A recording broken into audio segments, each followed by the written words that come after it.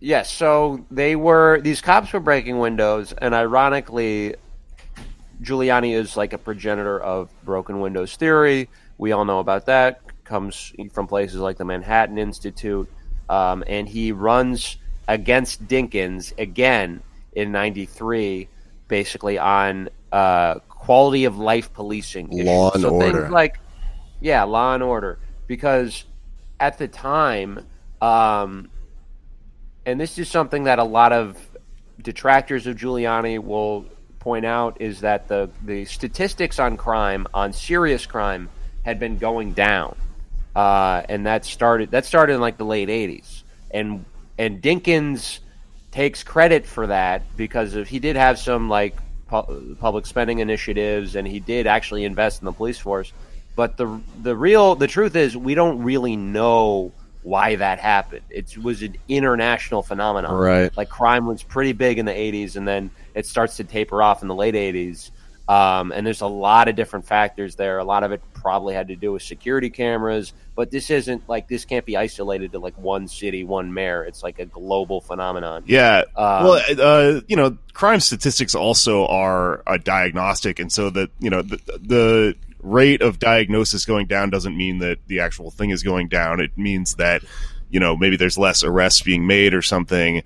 Right. The logic of broken windows sort of muddled this, like, in a really vile way. Broken windows started as a theory in 1969. A lot of people don't know this, but the guy who did the Stanford prison experiment, Philip Zimbardo, coined the term broken windows with the initial experiment he did. That coined the term broken windows was that he left a car out in the open in like the Bronx with like a smashed window and the hood up, and then another one in Palo Alto, California, in like a suburban neighborhood. Yeah, great experiment there. He did this pop science kind of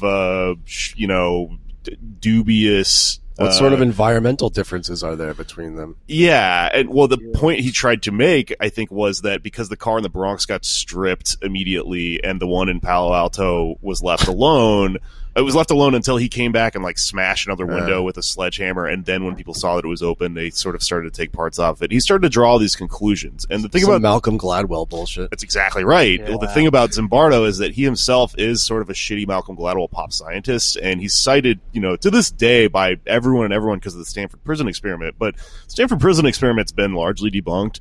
People just don't look into that sort of thing.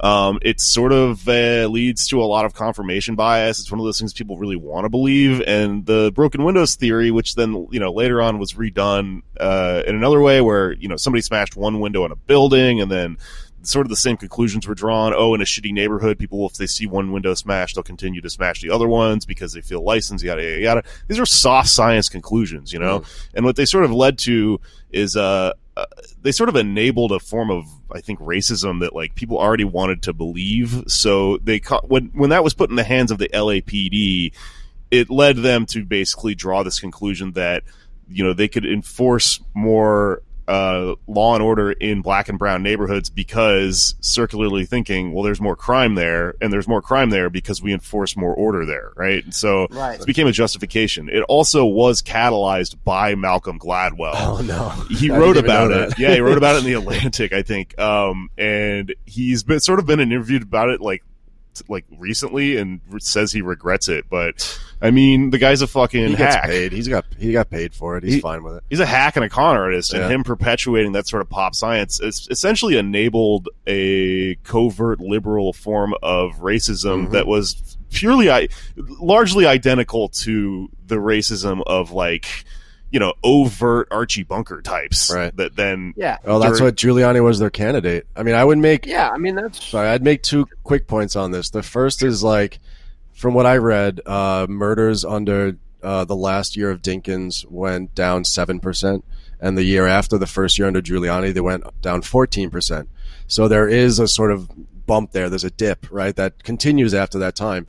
So the question, if we concede that Giuliani's policies, led to a lessening in violent crime, we have to ask ourselves at what cost, right? If you're talking about mass incarceration, which obviously we're still dealing with in this country, and it's becoming widely, understood and known now that this was a social disaster for millions and millions of people and communities across this entire country, right? At what cost Have we, brought this kind of this law and order mentality to New York City? How many lives have been destroyed for that? And the other thing that I would say too is, again, to look at this from a historical lens, is that when you're talking about these dipping crime rates and you're talking about the city, quote unquote, turning around, and you mentioned that this was a global trend at this time, and certainly a trend in the United States, this was a pivot point. This was when the urban crisis, which began in the late 60s and, continued really into the 70s and 80s, the urban crisis was ending at this point in time. You had mass disinvestment from the 1950s into the 60s and 70s from metropolitan areas, including New York City. It's in the 80s and 90s when reinvestment by capital into these cities begins again. You have something as simple as the crack epidemic kind of petering out because, they've done social science research on it. And part of the reason why the crack epidemic ends is not just because tons of people get thrown in jail for like nonviolent drug crimes. It's also because people in communities that were affected by crack cocaine, there became a serious stigma because the people had 10 years of seeing what crack did to their like friends and their family, their uncle. Okay, I know what crack is now. I'm not going to do crack. And then like something as basic as they took lead out of gasoline and paint. Right? This decreases violent crime and, pathological behavior across American society. And all these things happening just happen to coincide. Again, he was in the right place at the right time with Giuliani being able to take credit for these things. And this bullshit social science you're talking about, Jake, being grafted on that, and say, well, this is the reason why. It was strong policing. It was broken windows theory. It was blah, blah, blah, blah, blah. It all kind of came together and conspired to make Rudolph Giuliani look like a hero as opposed to a petty, narcissistic, violent piece of shit.